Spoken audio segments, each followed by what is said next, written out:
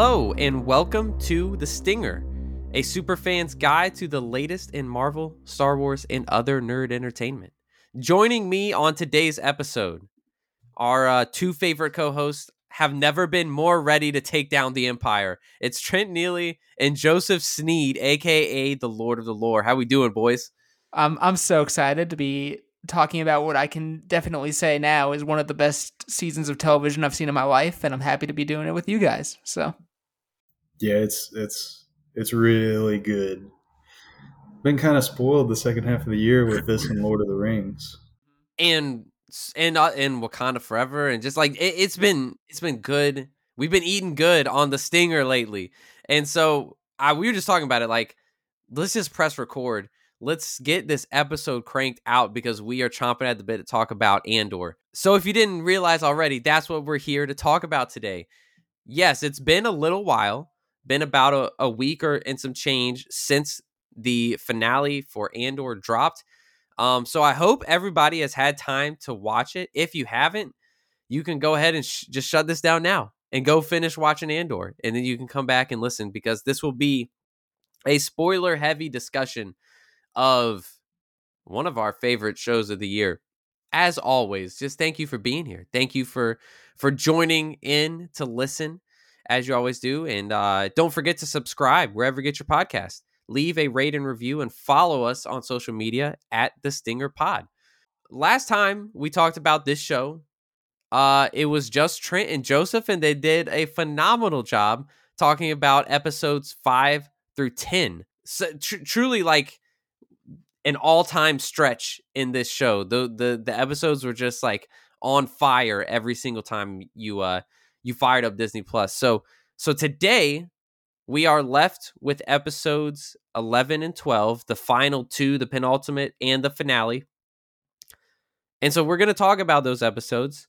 And then we're also just going to talk in a broader larger lens on what we thought about season 1 of Andor, because we know we're getting a season 2. We want to reflect on what worked with this season of television and look forward to the future. So, without further ado, let's get into it. We're going to throw on our Jedi robes and enter the council chamber to discuss everything there is to talk about season 1 of Andor.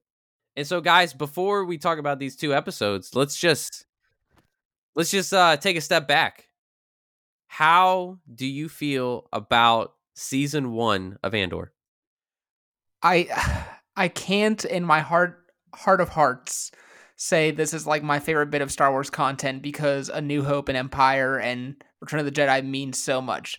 That being said, even though there is no such thing as being objective with art, if I was being objective, this is the best Star Wars content that exists in my opinion. Like from a pure writing level, this is there's just like nothing wrong with this. Like you can nitpick stuff about like the beginning of A New Hope being a little slow, the timeline of all the events in Empire being a little wonky. There's like nothing in Andor season 1 that I can poke holes in. Except maybe that it's a little slow. I've heard people talk about that, and it's fair. It's a slower pace than any other Star Wars thing we've gotten before. But I think it works on a character and world building and thematic level so much that I barely notice the slower pace. This thing from a technical level is one of the most beautiful looking Star Wars things. The music is amazing. All the performances are great. The show just knew what it wanted to be and knew what it wanted to say and executed perfectly, in my opinion. Yeah, it's the best original show on Disney Plus, which isn't saying much aside from like Loki and The Mandalorian and maybe Moon Knight. But yeah, it was really good. Probably it might be my favorite Star Wars that Disney has done. Hmm. I don't know that it's not my favorite of any of it, of the originals and some little things here and there in the Clone Wars and the prequels. But I thought it was really good. Had a good time with it. Great writing, relatable characters. They're not like the big powerful Jedi characters. It's like they're like the plumbers and electricians of Star Wars, the guys that we can kind of identify with, the regular folks that aren't like crazy war generals or wizards or anything. So I really enjoyed seeing that, and it was always that type of thing like, oh, we want to see in the Mandalorian the realness of the galaxy, and then it was like, Mm. okay, well here you go in Andor. This is what people, Yeah. this is what the regular people in the galaxy go through. It really does take a zoomed in look at just life in the Star Wars galaxy. And to me, that is like the biggest accomplishment of it. You know, I don't know how where I can rank this show in all of Star Wars. That is a tall task to take into mind, but I can tell you I love this show more than almost anything I've seen this year, and more than most of the Star Wars stuff that's come out in my lifetime. So, what made Andor like what? Because it's one of those things where I think when I think about everything that we've seen and watched and talked about on this podcast, there's usually we usually defer a little bit in how we feel about it. And then in the broader public, it's like there's a lot of things that are polarizing. Whereas with Andor, it really doesn't seem like there's a ton of pushback on this show. People seem to love it, almost all across the board. And so, what do you think made this show the huge success that it is? I feel like for the first time in the Disney era, it was actually something. It For most people, it seemed to strike that balance of it was new Star Wars, but it didn't quote like, which I kind of hate this term, but like break the lore Mm, of like stuff, because it's like, there was the Last Jedi obviously tried new things, and people felt like it was a portrayal of certain themes and characters and things like that. Whereas I feel like Andor was like, no, I think I said in one of the earlier episodes where it made the obvious call of like, this is a property called Star Wars, right? Like we should mhm. actually look at what warfare looks like, and the actual emotional, psychological, and political things that are involved in like actual warfare. And showing that ground level of that, I think, is really what made it, and just the willingness to sort of slow the pace down, right? And not be like, oh, we have to have an action heavy moment in every single episode. We can just have large episodes that are just people having conversations about ideology and morality and where they stand in our place in the universe and the role of citizens in the political process and things like that, which is insane to be even saying about a Disney Plus show, but that all really is in there. Yeah. It's really impressive. It really is. Yeah, I think looking back at one of my major criticisms of one of the biggest movies last year of Spider-Man, of saying I felt like they wrote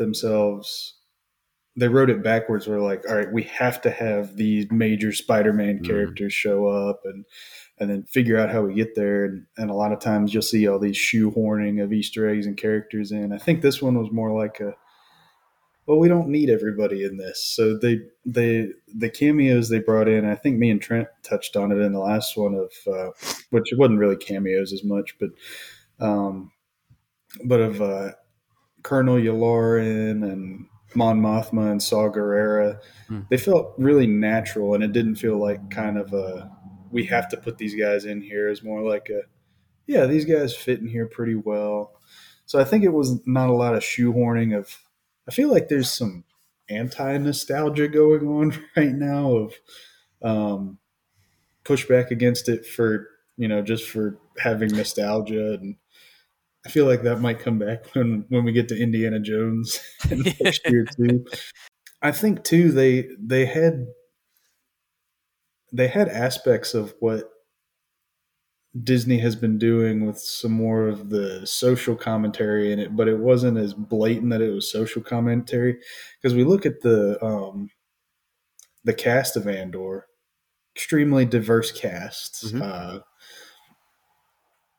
women, minorities, different people coming in and out, but they weren't going out and calling attention to it of like, ooh, look how diverse we are, look how diverse we are. It felt really natural with it.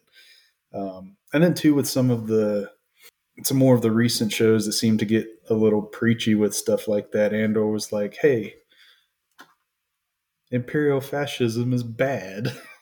But it Mm. wasn't like it was showing kind of the more nuanced versions of it. Like, hey, we want you to understand these bad guys and still remember that they're total scumbags. Mm. Um, so I think it was a very natural kind of show that didn't really feel forced in any way, pun intended, for the Star Wars show. Um, but I think that's why it seems to be almost universally praised. I think there's Yeah. some people on YouTube that are like, "Where's the rest of the fan service?" And I'm like, I don't care. The show was great. I don't need a Jedi in the show. I don't need Force stuff. Um, I was after Obi-Wan Kenobi, I think I said it on the show. I was like 100% we're getting Bail Organa in the show, and I was like, oh, Yeah. Yeah.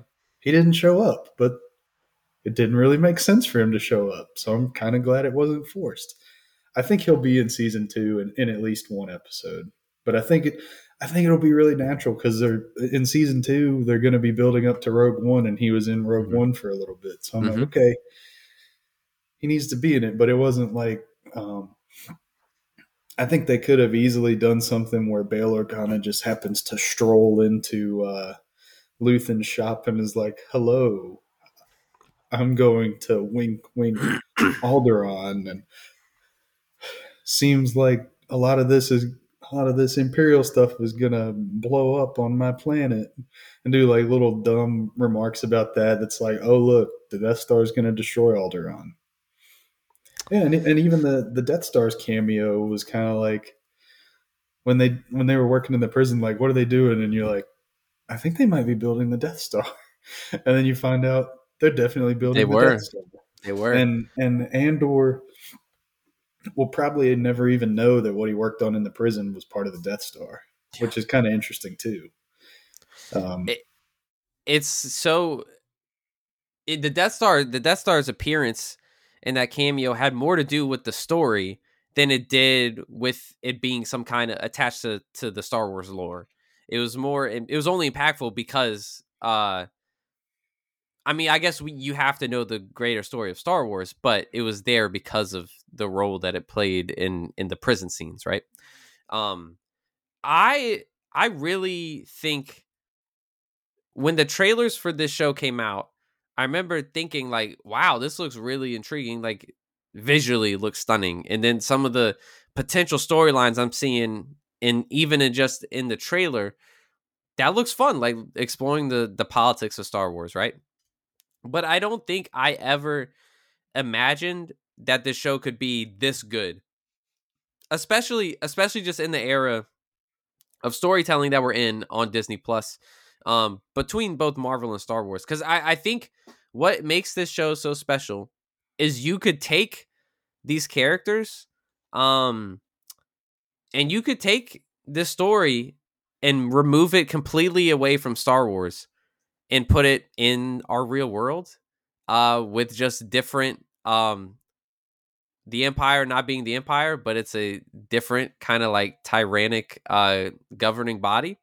Um, and then the people are just everyday people. Um, and it would work. It would still be an awesome show.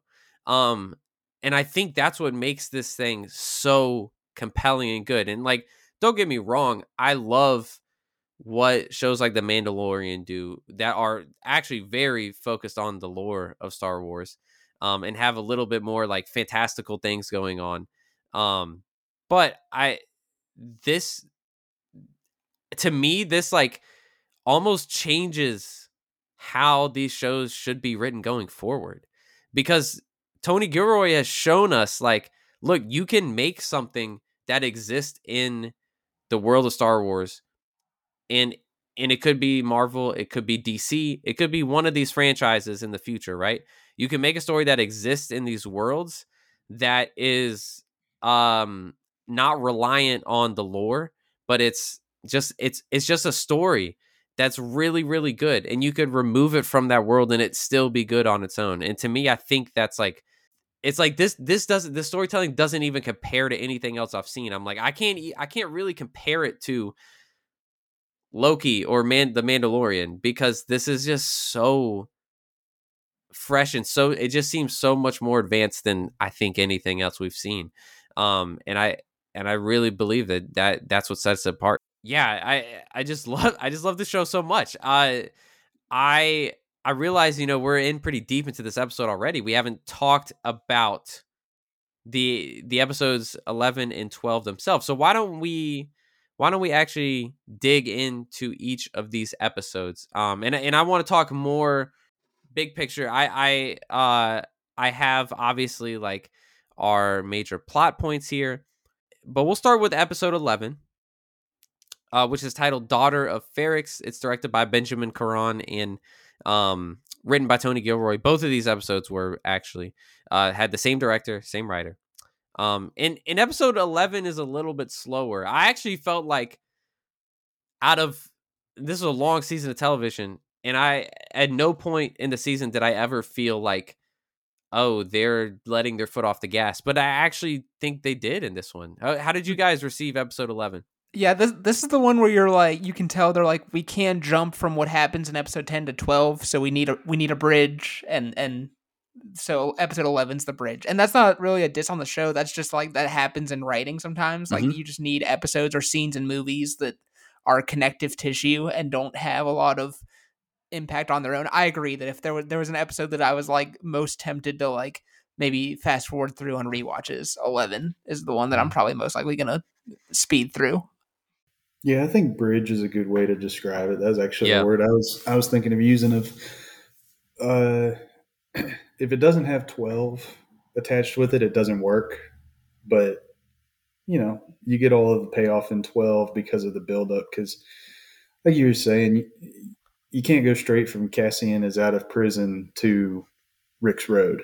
yeah, So, Daughter of Ferrix, I think, did a good job of setting it up, and I think kind of slowing it down from our action-packed episode 10 to give you a little bit of breathing room right before we have the kind of the calm before the storm at the beginning of episode 12. And then the big fight at the end, basically the big riot at the end. I liked episode 11. I mean, for me, there's really not a bad episode in the show. yeah, Um, yeah. I yeah, agree. it's one of those. It doesn't work without the payoff because I And don't think it. I think it would have been not great if it was the season finale. yeah, I agree. And to your point too, like episodes 10 and 12 are such giant like explosions, like there is so much happening in both those episodes. You do kind of need something to slow down so you can rebuild the momentum for episode 12. What were some of your favorite things about episode 11, like pieces of dialogue? There's not honestly that much happening story-wise to other than, like you guys said, forming a bridge to get from the prison escape to everybody convening on Rick's Road. So what was a moment that stood out to you in episode 11? For me, it's the two big scenes with Luthen are like the takeaways from episode 11. You get the great conversation with Saw Gerrera, where Saw like at the last minute is like, "Oh, I'll be willing to take part of this operation," and Luthen's like, "No, you won't. Like, we're Yeah. gonna let things unfold as they need to." And Saw, for like the first time ever, who we've only known him as this, brutal character, whatever needs to happen, and he actually has a moment of doubt and being like, "Oh my gosh, like, are you gonna just let this happen? And what's to stop you from doing it to me one day?" And then the incredible mini action sequence with Luthen and the TIE fighters is awesome. Like, I'll rewatch those two scenes many times from this episode. I thought that was so unexpected actually. Mm-hmm. Like I felt like all the action sequences in the show have been so like brutal and like very hand-to-hand combat focused that the fact that we got like a TIE fighter chase down in space as like Luthen's trying to pull away from a tractor beam, that was crazy. I did not expect it at all. I just didn't think this show would go there. Joseph, how did you feel about those scenes? Yeah, I mean, I thought his ship was cool, and then I actually got to work the next day or a couple days after, and one of the guys walked up to me and was like, "That ship would have smoked the Millennium Falcon." And I was like, Yeah, I think it would have because he had those like when Iron Man has the lasers in his hands. Mm-hmm. Yes, It, yeah. it had that kind of scene where he's spinning the ship and Tie fighters are just getting destroyed. It, It was not quite as satisfying as Boba Fett dropping the seismic I charge on the Tie fighters, but it was almost pretty. almost close. It was pretty close because you see this guy and you're like, okay, he's in his little archaeology ship and is gonna fly around, and then he starts pressing all these buttons, and you're like, oh crap, this ship is awesome. He's Yeah. got secret weapons everywhere because he shot the little things out that I can't remember what they were, but they just completely Oh destroyed the yes. satellite dish on Yeah, yeah. the little Imperial ship, Yeah. Is and then the I was just thinking about this. Like, is Luthen's ship the Batmobile? Yes. I Like, think it's the actually Batmobile I in don't know Star if Wars. it's the Batmobile. It's the utility belt. Ah, oh, yes, yes. yes, that's very good. I like that. I like that comp. It might be Ben Affleck's Batmobile. Okay, all right, yeah, that's fair. That's fair.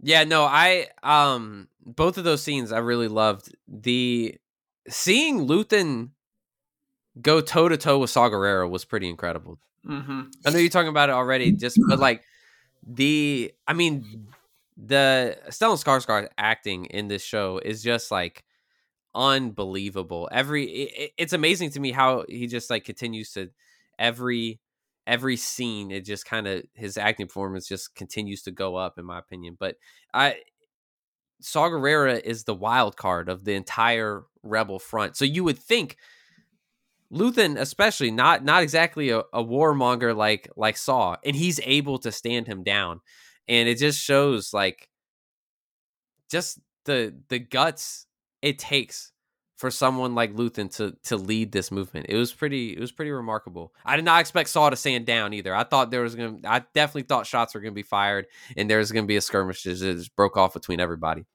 But yeah, those are some standout moments for me as well. Joseph, did you have any other ones other than those two? Mine's a lot quieter of a moment as B2 just being sad Oh, my gosh. The saddest for the boy. whole bruh. episode, and they're like, was it this one or episode 12 where B2 was talking to Cassian's friends like, can you just stay over here for the night? Oh That's my 11. gosh. Yeah. Yeah. And I was like, dang, So this sad. man, I feel so bad for B2. um, but that's another thing that the show does good. It's like, hey, this little droid gets you so attached to him, and when Marva dies, he's like, so what do I do now? Where's Cassian at? Can you stay with me? I think that was probably the standout scene for me of Mm. just how sad B2 was, and another example of, hey, droids should probably not be slaves in Star Wars because they have feelings. He's like a little kid, man. And it's so funny because like I feel like our favorite droids in Star Wars are always like pretty snarky and sarcastic and just like kind of like throwing shade. R2 does it all the time. I mean, Chopper does it all the time. Chopper's a mass murderer, so Yes, he is. Exactly. And B2 is just like the most precious little droid just wandering throughout the galaxy. Not even throughout the galaxy. He's just like chilling at home and he needs his people. And I'm just like, oh my God.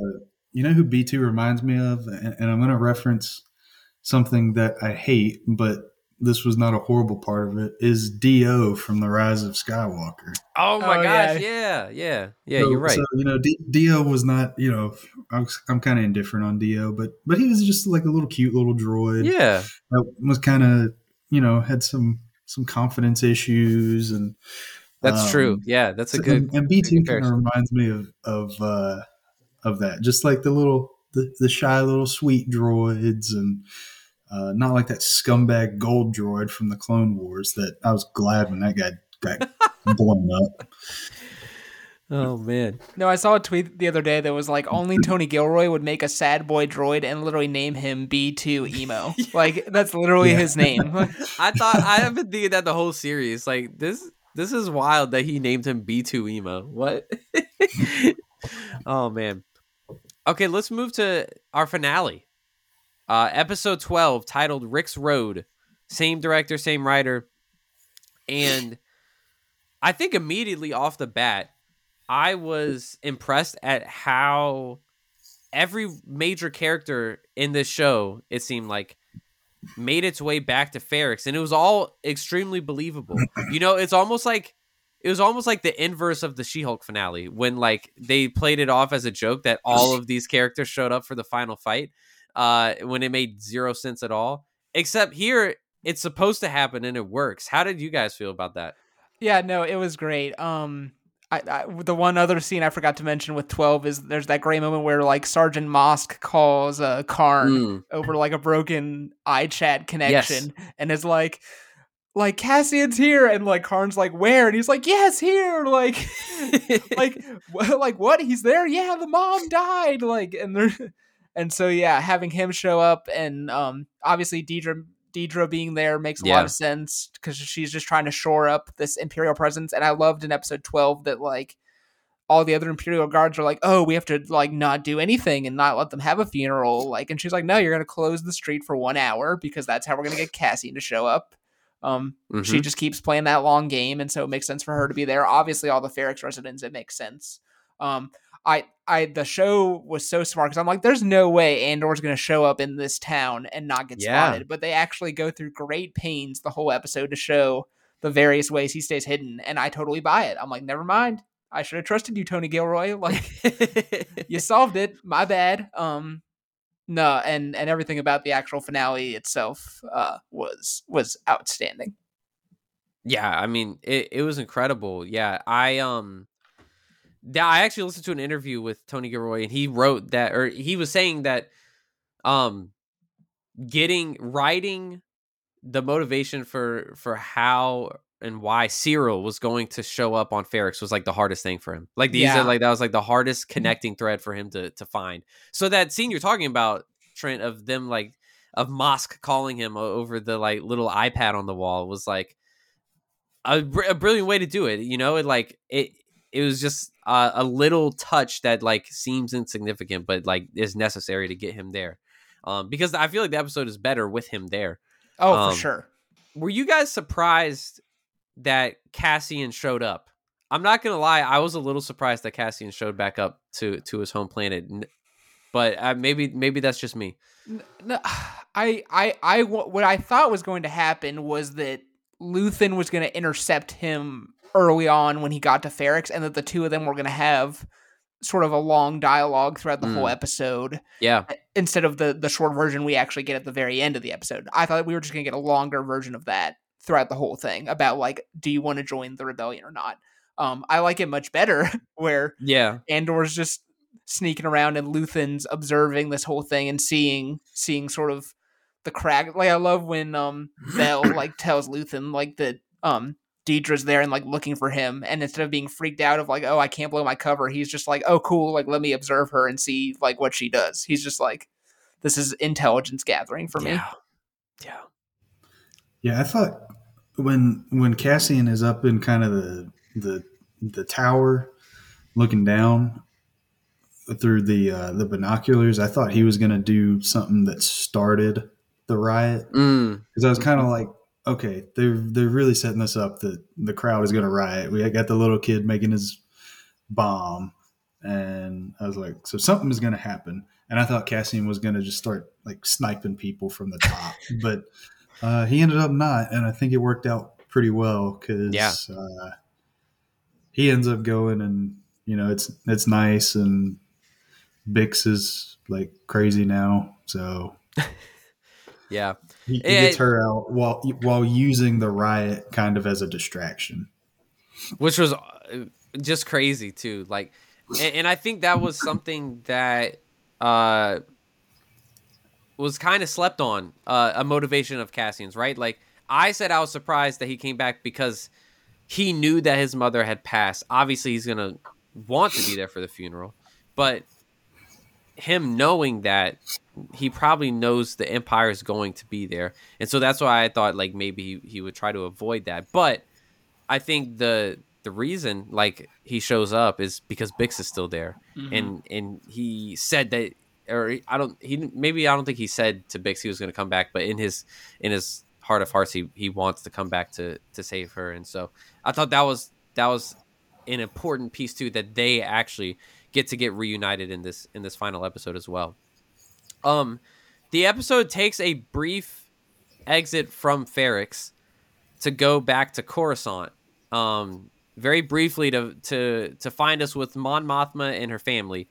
And the first scene that we get with her and her husband actually is on Coruscant.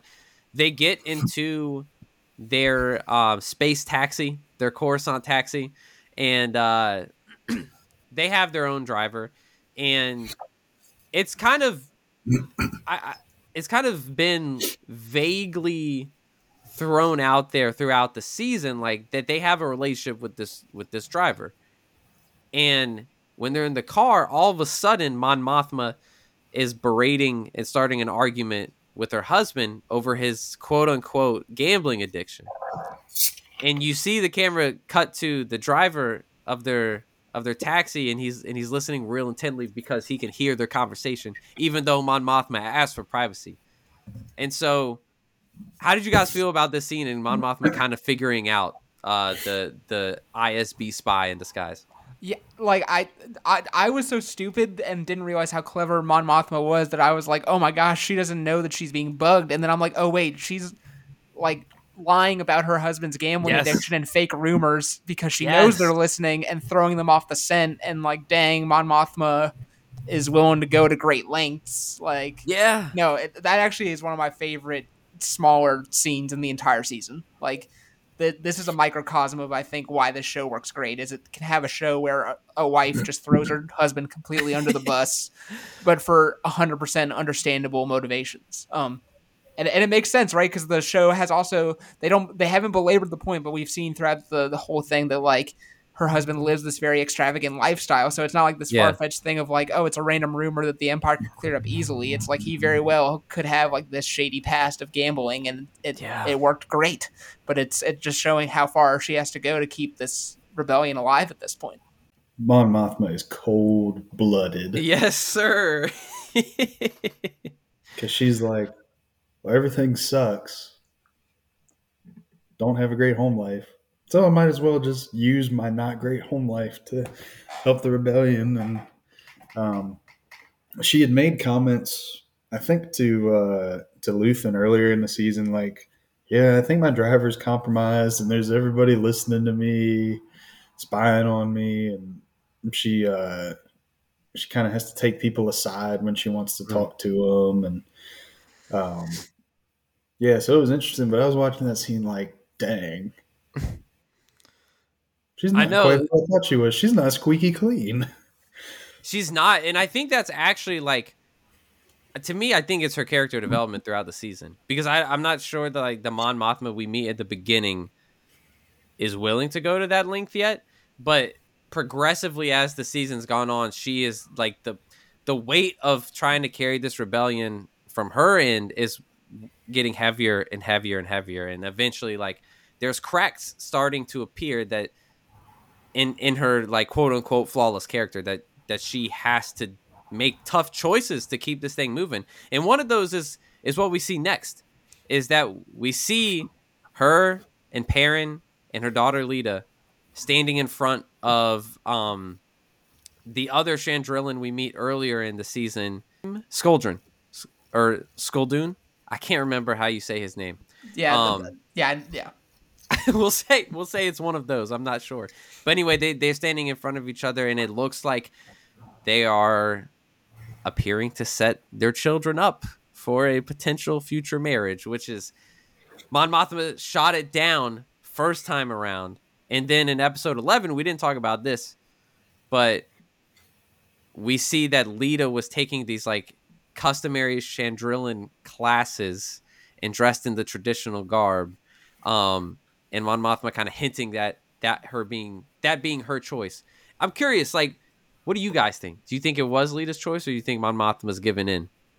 I think it's both, right? Like the show is keeping things complex enough where the daughter seems willing to embrace the traditions, but also mom is doing it for her own motives. And I think Mm, having something that is in that gray area is what makes complex characters. It mm, works. yeah,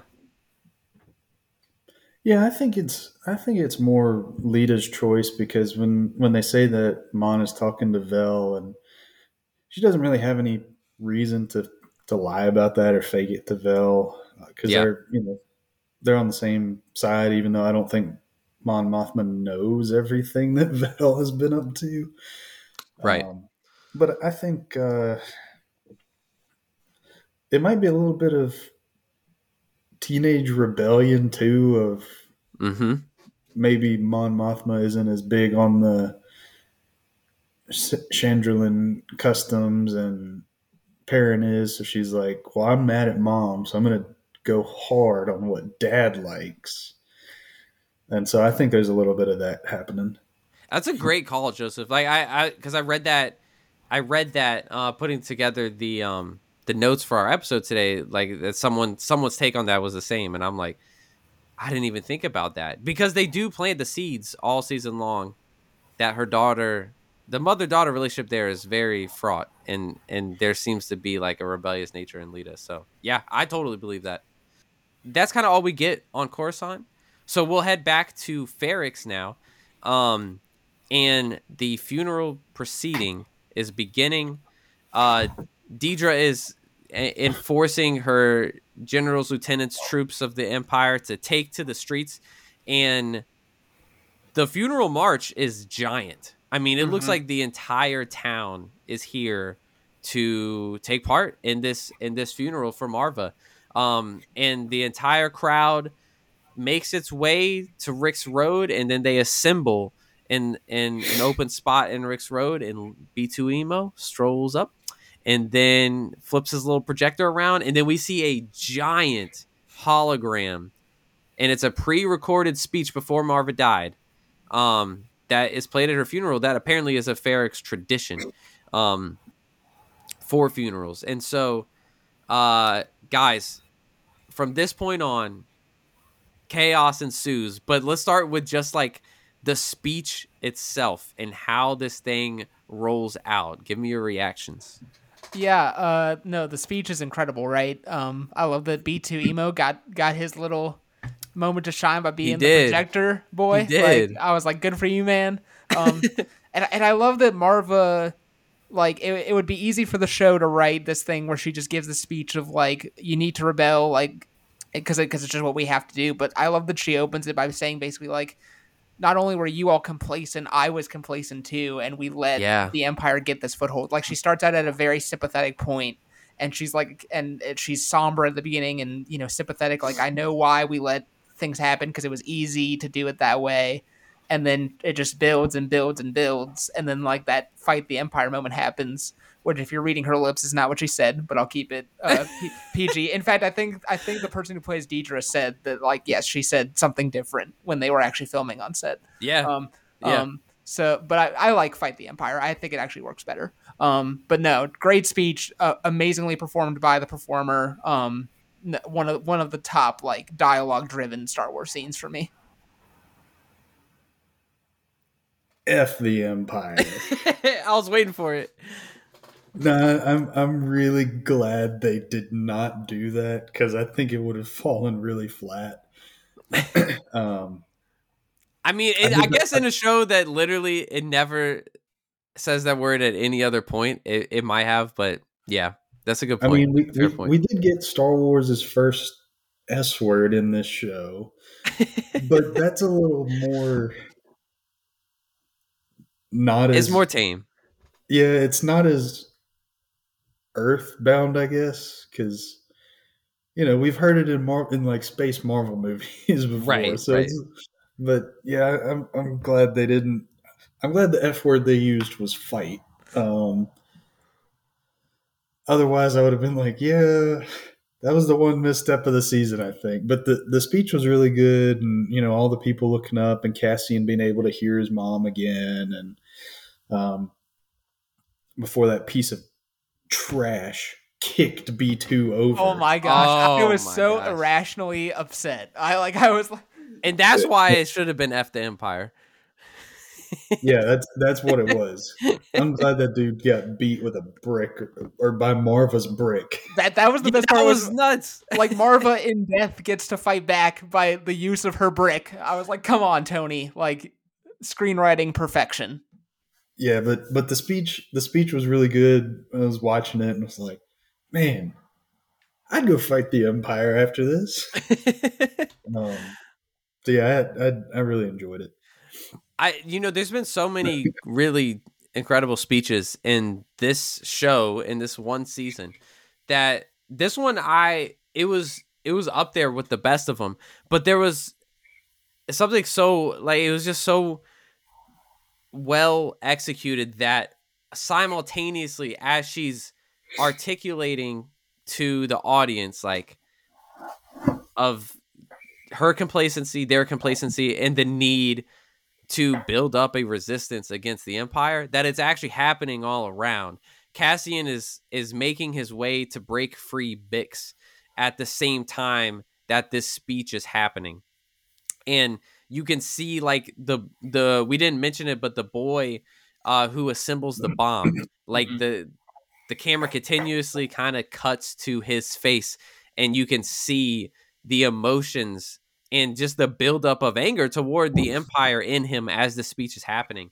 And I actually felt distracted to where like I don't remember everything that was said in the speech because you can like the camera is showing us the buildup, the effect that the speech is having in the buildup of the fight that's about to break out the entire time. And I just thought that was so well done.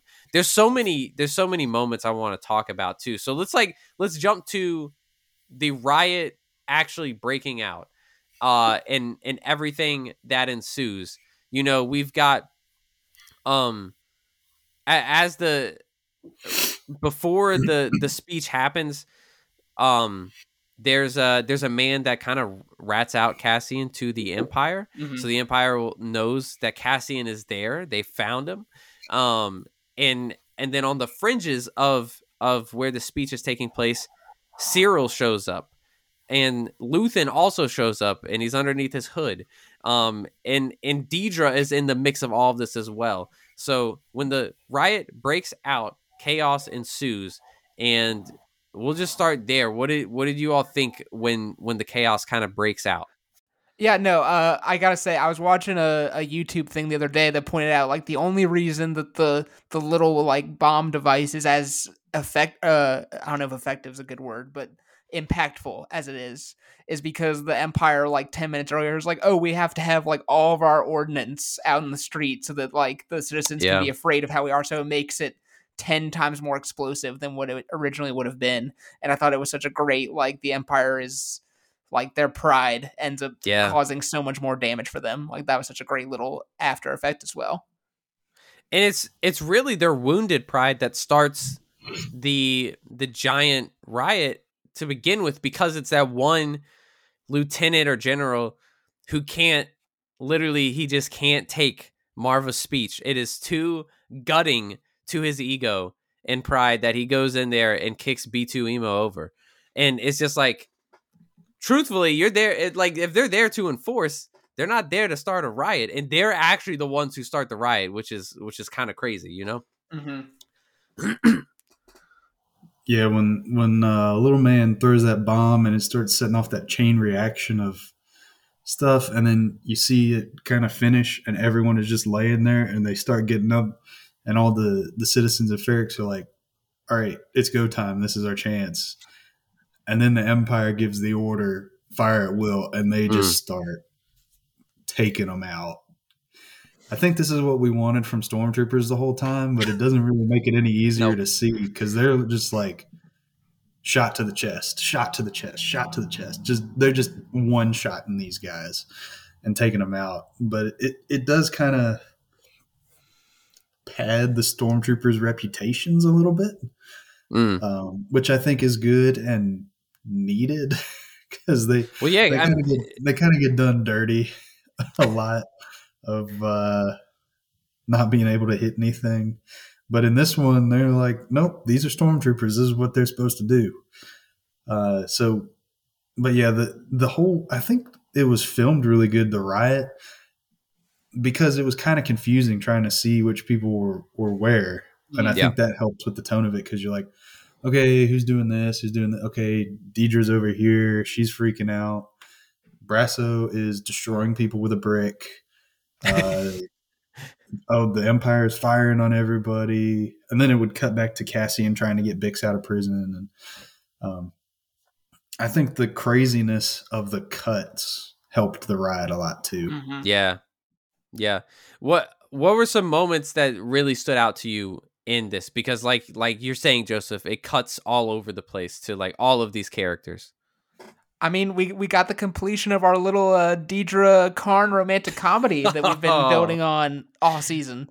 There's a YouTuber that I follow who like he was podcasting with somebody about this series, and they were obsessed with like shipping them before it was even a thing, and then when it became a thing, they got even more excited. And so yeah, so I like that we got to see this other side of the Imperial goons, right? That it's like, oh, like she like or not awe, but like no, it's definitely not awe. Yeah, for sorry. me. Let me rephrase. But it's interesting to see like that she actually is able of like being scared and that she is a human person. Yeah. Aside from like the Tarkin stoicism that we're used to seeing from like Imperial leaders. That's what I was trying to say. No, I agree. And then seeing that moment between like her and Karn where she's kind of freaked out because like she's like, it's you, like you're stalking me again. And it'll be interesting to see what the two of them get up to in season 2. And then Hammer Bro up in the tower. Yes. Love that man. I'm just sad he didn't get to use his hammer, but I kind of like that. I feel like that was a maybe, if not a joke, like just a fun expectation subversion that he just like kicks him off. Like great stuff. No, just amazing. Maybe his hammers are too sacred to fall on stormtrooper heads. Ooh, I like that.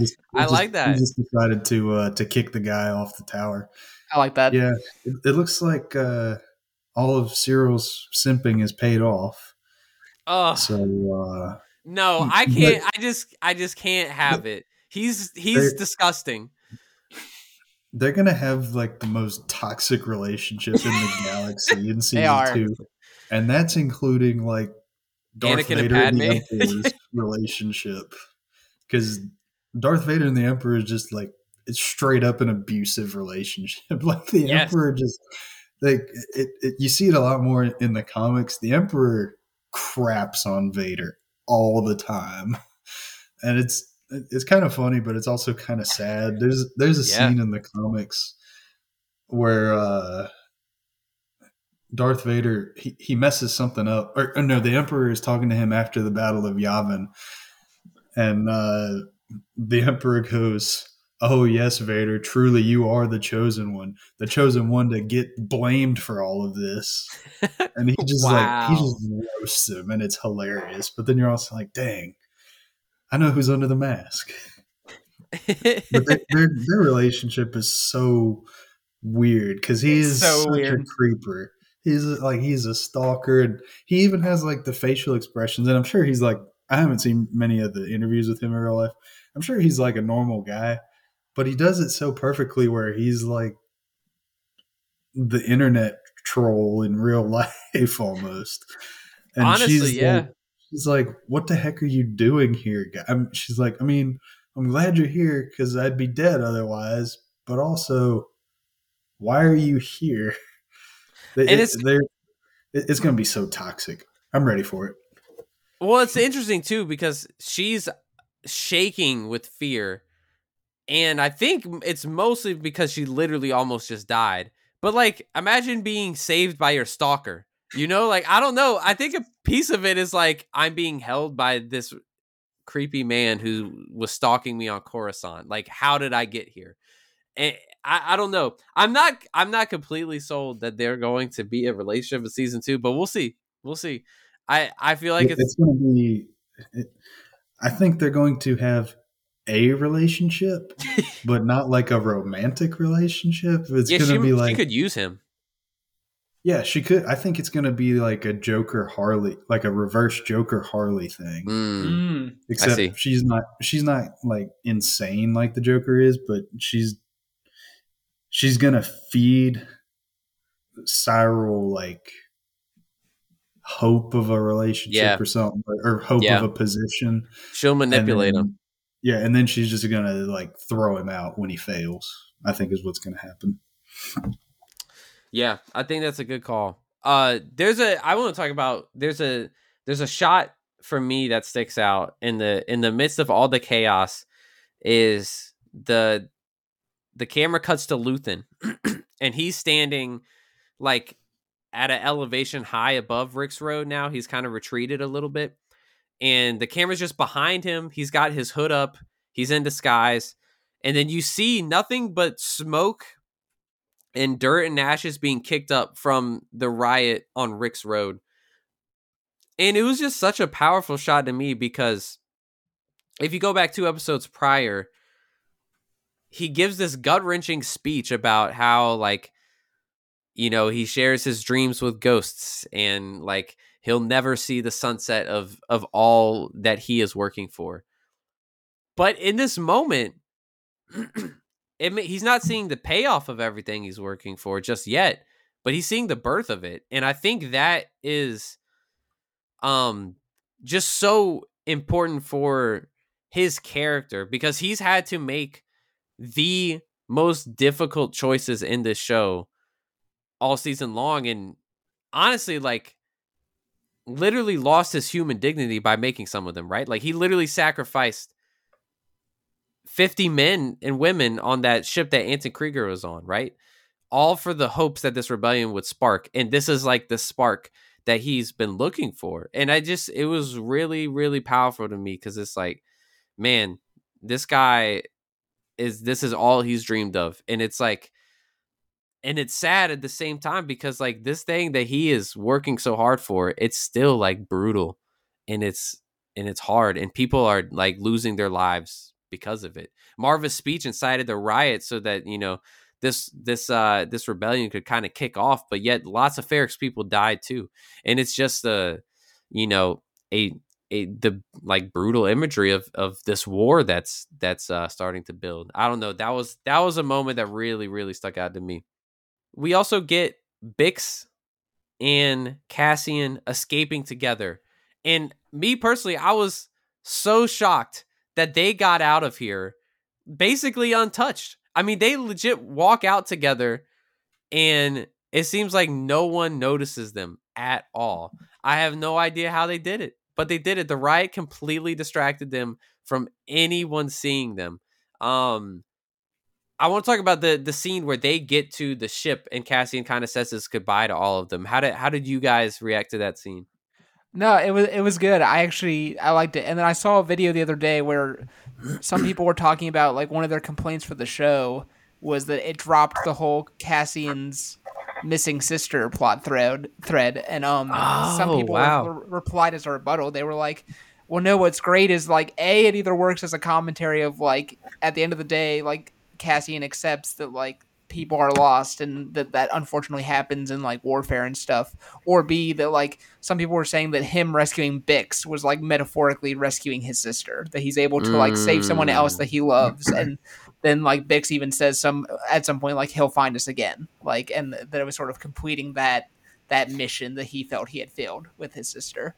So I really liked that final scene of him sending off his friends, but recognizing that he can't just go off with him. He has to actually fight in the rebellion at this point. mm,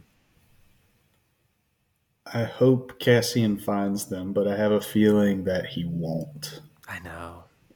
It feels like it would be too good to be true, right? Yeah, it does. It really does. Yeah, I mean, it feels about as good as the Bears holding on to a lead against the Packers. Ah, stop it. But, Yeah, we'll get to that at a later point. but Oh, I can update you and tell you that lead has not been held on to. yes, because I've gotten a couple of notifications, so I just wanted to throw that in for you. Thank you, Joseph. Oh, it's good to be a Bears fan as always. But um, it makes me wonder too. Like, could Cassian's sister be found in season 2? I don't know. I definitely It's think a she could. I think the show has written itself in a way that it works either way, whether they decide to Yeah. do it or not. Like, it's not gonna ruin his arc, and it's not gonna make or break the show. Yeah. So I'm good either way. Yeah. Yep. Yeah, and then we get Cassian strolling on to Luthen's ship. And he just looks at him, and Luthen is shocked. Luthen is shocked to see him there. And Cassian's just like, take me in or kill me. And the season ends with just like Luthen giving this sly little smirk that he's got his guy. I mean, this was just so cool to see. Cassian truly just like completely got just giant stones on him, walking in there saying kill me or take me in. And it works out for him. And obviously we know it is. We know Cassian's not going to die right there. But what a way to bring this thing bring this thing to a close. How did you guys feel about that scene? No, it's great because that's sort of the initial hook of the show, right? Is wondering how he gets involved in the rebellion, and everybody's like, "Oh, maybe it'll happen in episode 3 or 5," and it's like, "Nope." Tony Gilroy's like, "No, the whole arc of the season, people, Yeah. is Cassian understanding that he needs to actually be involved in this rebellion," and I love that. And I hope I'm hearing rumors that since the show got such a positive reception, they might try to go back to the 5-season plan. I'm like, no, if Tony had his 2-season plan, let him have his 2-season plan. Like, There's a 5-season plan? supposedly that's what people are saying, is that it was originally going to be 5 and that he changed it to 2, but then since this one was so well received, there's rumors that they're going to try to like persuade him to go back to 5. Well, Wow. they're already filming season 2, and he said season 2 is going to cover the remaining 4 years. Good. I think it should. So I also don't think Tony Gilroy wants to do this show for 5 years. No, I really don't. Listening to interviews with him about Star Wars is amazing because you can tell he likes parts of it, but also isn't obsessed with it. It's fascinating. And it's hard to make, like, I mean, it's just hard to make a show this good, right? Like, the pressure to do what they just did 4 more times, I can't imagine. I'm with you, Trent. I say if you have a good 2-story plan and that's what you want to do, stick to it. We'll just give us 2 seasons. yeah, and I mean, who would have thought when they first announced all these shows a few years ago? You know, you got Mandalorian show, you got a Boba Fett show, you got an Andor show, you got a Obi-Wan. Did I say Obi-Wan yet? You said it now. Yeah, you just said it now. You have all these different Star Wars shows, and you're like, you know, when they all come out, you're like, what are they going to do with an Andor show? He's the guy that got like blown up by the Death Star in Rogue One. Who cares? And then you're like, this is the best show out of all of them.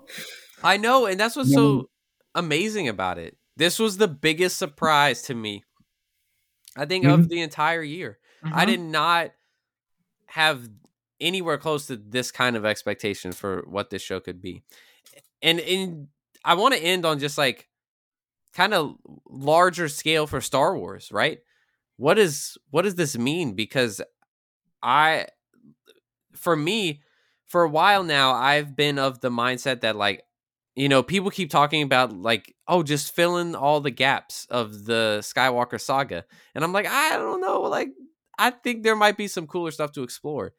But this show does fill in the gaps, but in a totally different way. It's so far removed from the Skywalkers that I'm like, this is amazing. Like, wait, who am I kidding? There's probably so many stories like this to explore within the gaps of the storyline that we already have. How do you guys feel about that? No, I agree. For me, I don't think any of these new shows, The Mandalorian or even Andor, I don't think any of them should be the template, because that seems to always be the conversation when we get one of these shows. It's like, this should be and I'm like, no, what makes Andor great is that it's not part of the template. If you make it the template, it's not unique anymore. So I want creators to be free to do whatever they want. I'm actually getting really excited about the little tidbits of info we're getting about the Acolyte. Yes. I was about to say this, Trent. I was literally about to say this. Like Daphne Keane, I think's her name, who played the girl in Logan. She's like, oh yeah, it's all about the Sith, like hundreds of years ago. I'm like, that sounds incredible. Like, I'm excited. I'm on record. I still loved Mando season 2. I admit I was not super crazy, or not conflicted. I was conflicted about the Luke Skywalker stuff. I'm very happy that season 3 appears to be about the Mandalorian stuff, because I think that's a new angle we haven't seen on that show yet. So if it stays on that path, I'm all good. I just want to keep seeing new and creative stuff. I whether that's filling in the gaps of the prequel trilogy, original trilogy, I don't really care. I just timeline doesn't matter to me as much as if somebody's trying to actually do something new with Star Wars that still feels part of that mythos, I'm kind of game for whatever.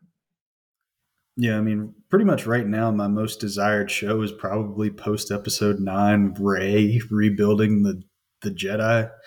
Oh, That would speaking probably be of, my. real quick, sorry, but did you guys see that Daisy Ridley posted on Instagram that she visited the Lucasfilm offices this week? I Yeah, did see that.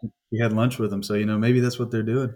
May the 4th next year, celebration next year announcement. Oof, But I I think we've don't got some know. cool stuff coming because I've been excited about the Acolyte since it got announced because I love the High Republic Yeah, that's publishing right. initiative. So I've been on with that. Skeleton Crew, I'm like, this seems kind of weird, but Jude Law is cool. So, Yeah, but it's something different, and I think that's what they need to keep doing. With the Mandalorian, you've got like your pulpy action adventure show. With Andor, you've got your political thriller spy show.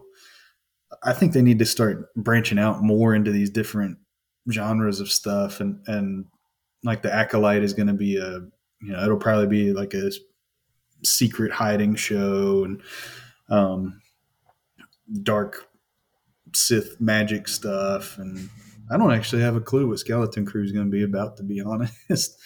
And then of I course don't we'll think have anyone Ahsoka. does. Ahsoka will be more in the same vein as the Mandalorian. I think it'll be kind of like that. I think it'll be more of like the Mandalorian with a Clone Wars skin on it.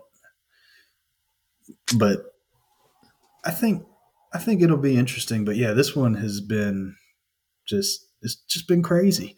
Yeah. And talking about the Death Star too at the end, I saw something this week where it was like it seems like Lucasfilm is retroactively making the Death Star Thanos.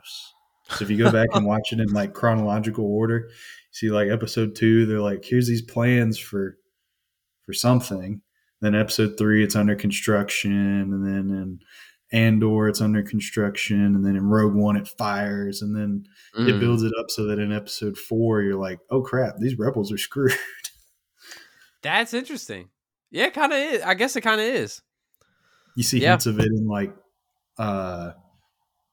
Rebels and the Yep. Bad Batch. Yep. That's Which Bad interesting. Batch comes back at the beginning of January, so we're It almost there. does. It does. The return of Bad Batch. Yeah, I do.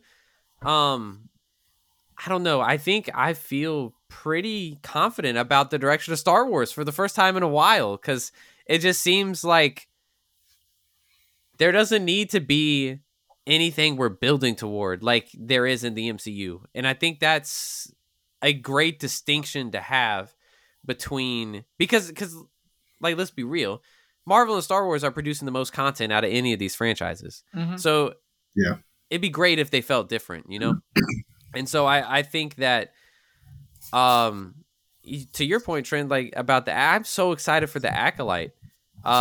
Because it just seems like it's not a lot of the Star Wars shows for a while. You know, we've got Obi-Wan, we've got Ahsoka. I'm excited for Ahsoka, but like it's all character driven, almost like Marvel is like extremely character driven. Mm-hmm. But like Andor is just a show about people in this certain time era of Star Wars, and I'm hoping that's what the Acolyte is too. And so I think there's a lot to be excited for, and Andor is just freaking incredible. And so this is kind of on a whim here. I didn't prep you guys for this, but we haven't done a real like grade of Star Wars before. We might have done Obi-Wan. I can't remember if we graded Obi-Wan. I think we maybe did. Okay. So we did it once. Eventually I'd like us all to, grade all of Star Wars.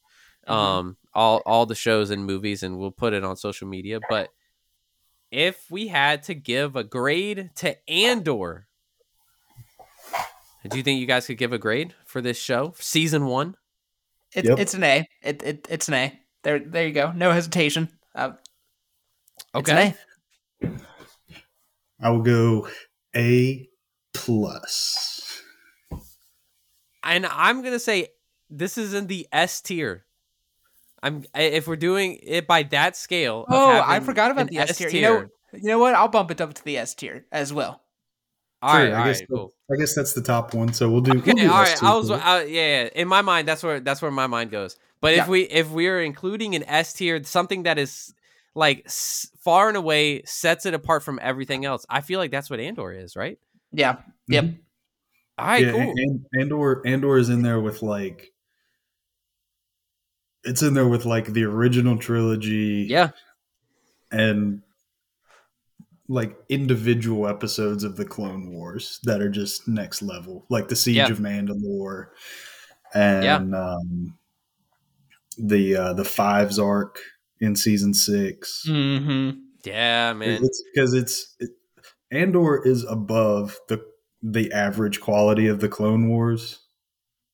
I don't know if it hits like the top notch quality of the Clone Wars, but it's pretty close. I don't. I think it might. I mean, like, I honestly think this might be like.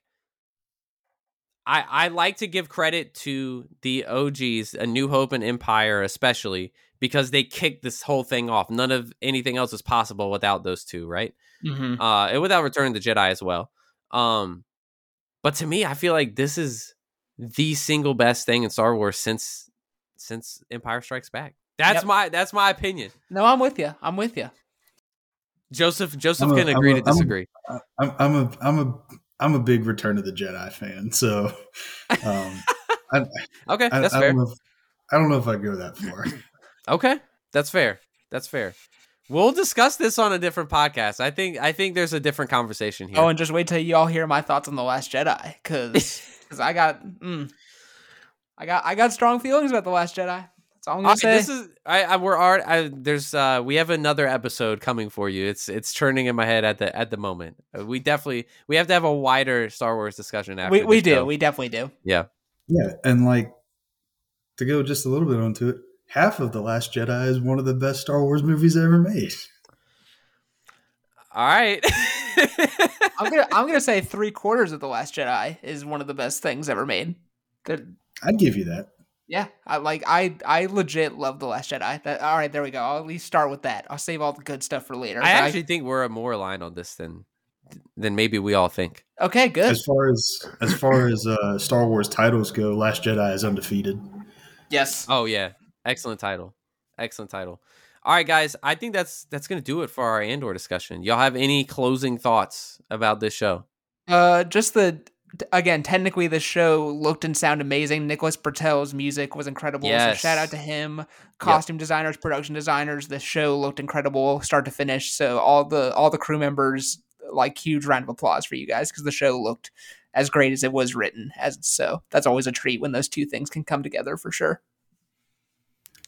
Yeah, and I know because of production timelines, this isn't true, but it's like they heard every criticism of Kenobi and were like, okay, we're gonna fix it and make it as good as it could be. Like visually, it looks amazing. Writing, top notch. Performances, top notch. And not hating on like Ewan McGregor or Hayden Christensen stuff, but just some of the other ones weren't as strong, and it was like there were no weak links in Mm-mm. Andor.